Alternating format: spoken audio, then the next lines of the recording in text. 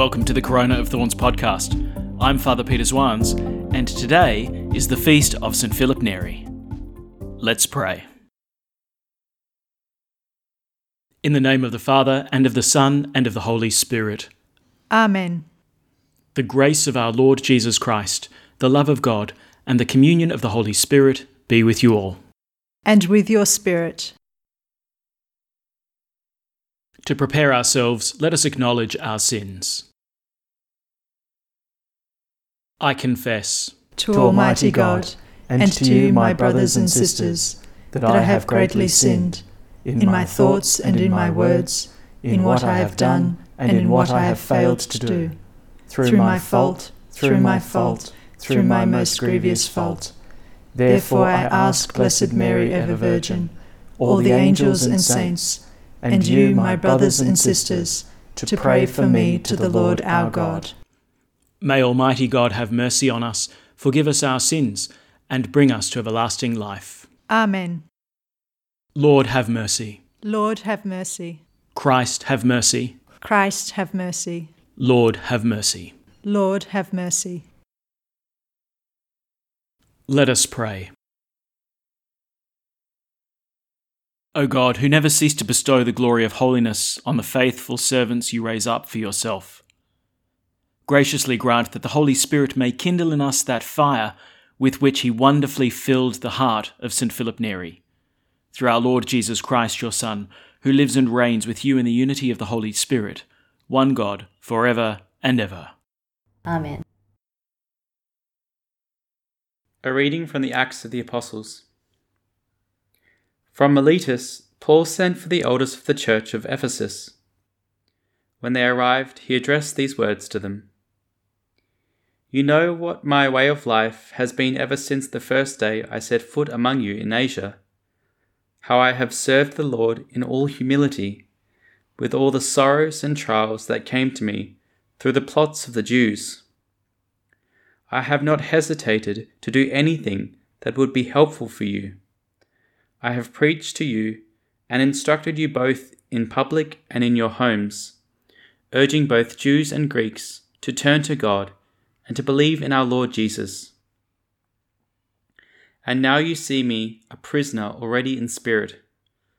I am on my way to Jerusalem, but have no idea what will happen to me there, except that the Holy Spirit, in town after town, has made it clear enough that imprisonment and persecution await me. But life to me is not a thing to waste words on, provided that when I finish my race, I have carried out the mission the Lord Jesus gave me, and that was to bear witness to the good news of God's grace. I now feel sure that none of you among whom I have gone about proclaiming the kingdom will ever see my face again. And so here and now, I swear that my conscience is clear, as far as all of you are concerned. For I have without faltering put before you the whole of God's purpose. The word of the Lord. Thanks be to God. Sing to God, O kingdoms of the earth. Sing to God, O kingdoms of the earth. You poured down, O God, a generous rain. When your people were starved, you gave them new life. It was there that your people found a home, prepared in your goodness, O God, for the poor. Sing to God, O kingdoms of the earth. May the Lord be blessed day after day. He bears our burden, God our Saviour. This God of ours is a God who saves. The Lord our God holds the keys of death. Sing to God, O kingdoms of the earth. Alleluia, alleluia. The Father will send you the Holy Spirit, says the Lord, to be with you forever. Alleluia. The Lord be with you. And with your spirit. A reading from the Holy Gospel according to John. Glory to you, O Lord. Jesus raised his eyes to heaven and said, Father, the hour has come. Glorify your Son, so that your Son may glorify you. And through the power over all mankind that you have given him, let him give eternal life to all those you have entrusted to him. And eternal life is this, to know you, the only true God, and Jesus Christ, whom you have sent. I have glorified you on earth, and finished the work that you gave me to do. Now, Father, it is time for you to glorify me with the glory I had with you before ever the world was. I have made your name known to the men you took from the world to give me. They were yours, and you gave them to me, and they have kept your word. Now at last they know that all you have given me comes indeed from you, for I have given them the teaching you gave to me, and they have truly accepted this, that I came from you, and have believed that it was you who sent me. I pray for them. I'm not praying for the world, but for those you have given me, because they belong to you. All I have is yours, and all you have is mine, and in them I am glorified. I am not in the world any longer, but they are in the world, and I am coming to you. The Gospel of the Lord. Praise to you, Lord Jesus Christ. All right, over the next 3 days, we're going to read what's come to be known as Jesus' high priestly prayer. Now, with the exception of a couple of feast days and some Sundays thrown in there, we've been reading fairly consistently from John's Gospel, from Jesus' farewell discourse. Being in the upper room with his disciples, having washed their feet, having fed them, Jesus now gives them this address. But he goes from speaking to the disciples now to praying. That Jesus lifts his eyes to heaven and then he begins to speak to his Father. But I'll grant you, it's not an easy text to understand. So it helps to have a little bit of a framework. And I think here Pope Benedict can be a really great help to us. In his 3-volume series of Jesus of Nazareth, he speaks in the 2nd volume about the high priestly prayer. And he gives a framework to understand this high priestly prayer, which I think is very helpful. So I'll present it to you, and then with this foothold, we'll have a look at some of the text. Now, the thing that Pope Benedict points towards is the Feast of Atonement. Now, the key which Pope Benedict uses to unlock the structure of this high priestly prayer is the Feast of Atonement. This was an annual feast that was celebrated in Israel, and the purpose of the feast, as the name suggests, was to obtain forgiveness for the sins of Israel for that year. Now, what the high priest would do is he would first offer sacrifice for himself, and then he would offer sacrifice for his family, for his house, for his clan. In other words, for the priests. Then he would finally offer sacrifice on behalf of all the people of Israel to obtain the forgiveness of their sins.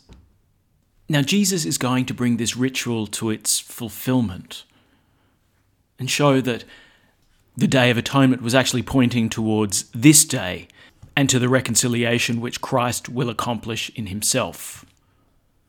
So first off, we can see that Jesus makes reference then in this prayer to himself.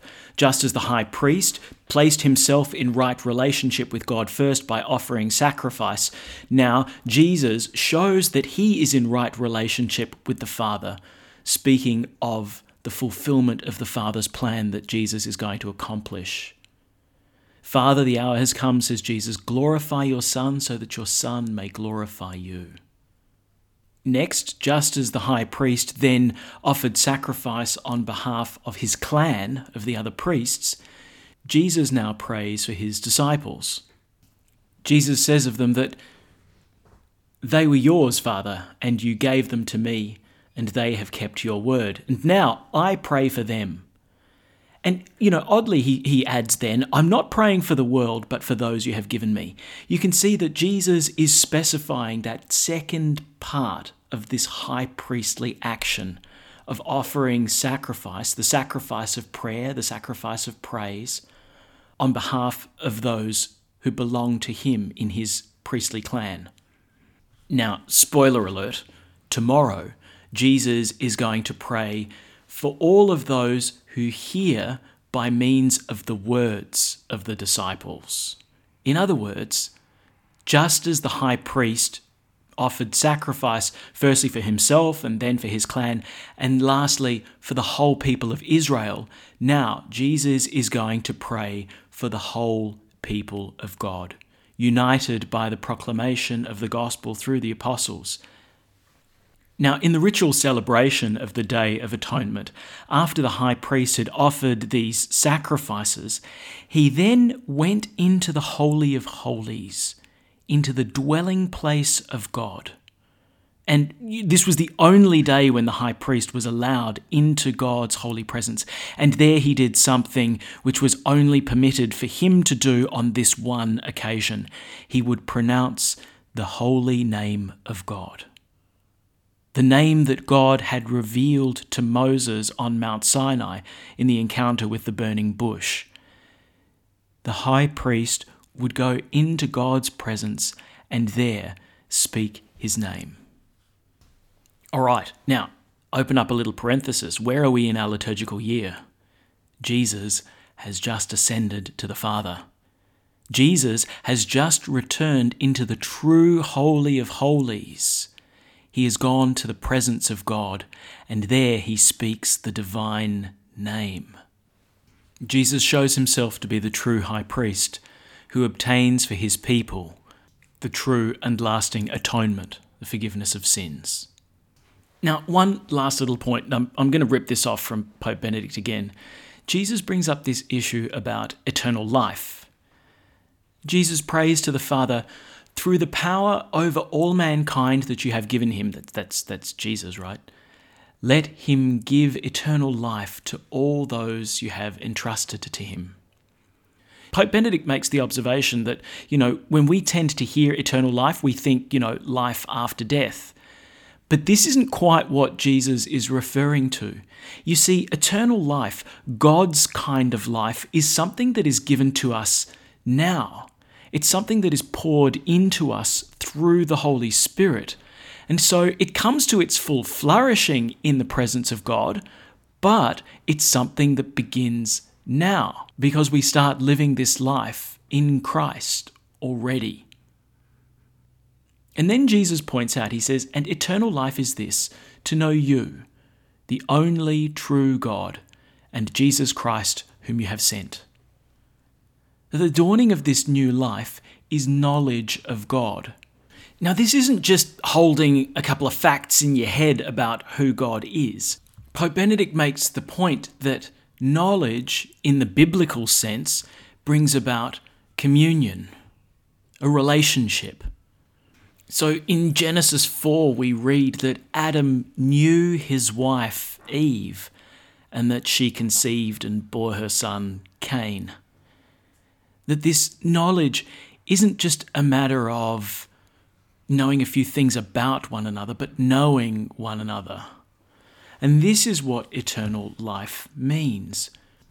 That because of Christ, we now know the Father. We're brought into relationship with the Father. This sits side by side with the atonement, with the forgiveness which the high priest brings about, this new right relationship with God. That's what eternal life is. And that started now. And it comes to its full flourishing in God's holy presence. As we continue to read this high priestly prayer from Jesus over the next coming couple of days, we're going to see what Jesus is accomplishing, that he is going to bring about the true and definitive Day of Atonement. He is going to reconcile God and man and establish this new Israel as one people, one holy people. At the Saviour's command, and formed by divine teaching, we dare to say, Our Father, who art in heaven, hallowed be thy name. Thy kingdom come, thy will be done on earth as it is in heaven. Give us this day our daily bread, and forgive us our trespasses, as we forgive those who trespass against us. And lead us not into temptation, but deliver us from evil. Deliver us, Lord, we pray, from every evil. graciously grant peace in our days, that by the help of your mercy we may be always free from sin and safe from all distress, as we await the blessed hope and the coming of our Saviour, Jesus Christ. For the kingdom, the power, and the glory are yours, now and forever. Let us welcome Christ into our hearts with an act of spiritual communion. My Jesus, I believe that you are present in the most holy sacrament. I love you above all things, and I desire to receive you into my soul. Since I cannot, at this moment, receive you sacramentally, come at least spiritually into my heart. I embrace you as if you were already there, and unite myself wholly to you. Never permit me to be separated from you. Amen.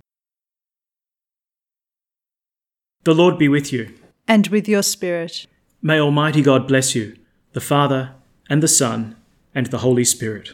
Amen. Go in peace. Thanks be to God. And we finish by praying Pope Francis's prayer to Mary during the coronavirus pandemic. O Mary, you shine continuously on our journey as a sign of salvation and hope. We entrust ourselves to you, health of the sick. At the foot of the cross, you participated in Jesus' pain with steadfast faith. You, salvation of the Roman people, know what we need. We are certain that you will provide, so that as you did in Cana of Galilee, joy and feasting might return after this moment of trial. Help us, Mother of Divine Love, to conform ourselves to the Father's will and to do what Jesus tells us. He who took our sufferings upon himself and bore our sorrows to bring us through the cross to the joy of the resurrection. Amen. We seek refuge under your protection, O Holy Mother of God. Do not despise our pleas, we who are put to the test, and deliver us from every danger, O glorious and blessed Virgin. Amen. Thanks for praying with us, and may God bless you abundantly, so that this day may give glory to God the Father.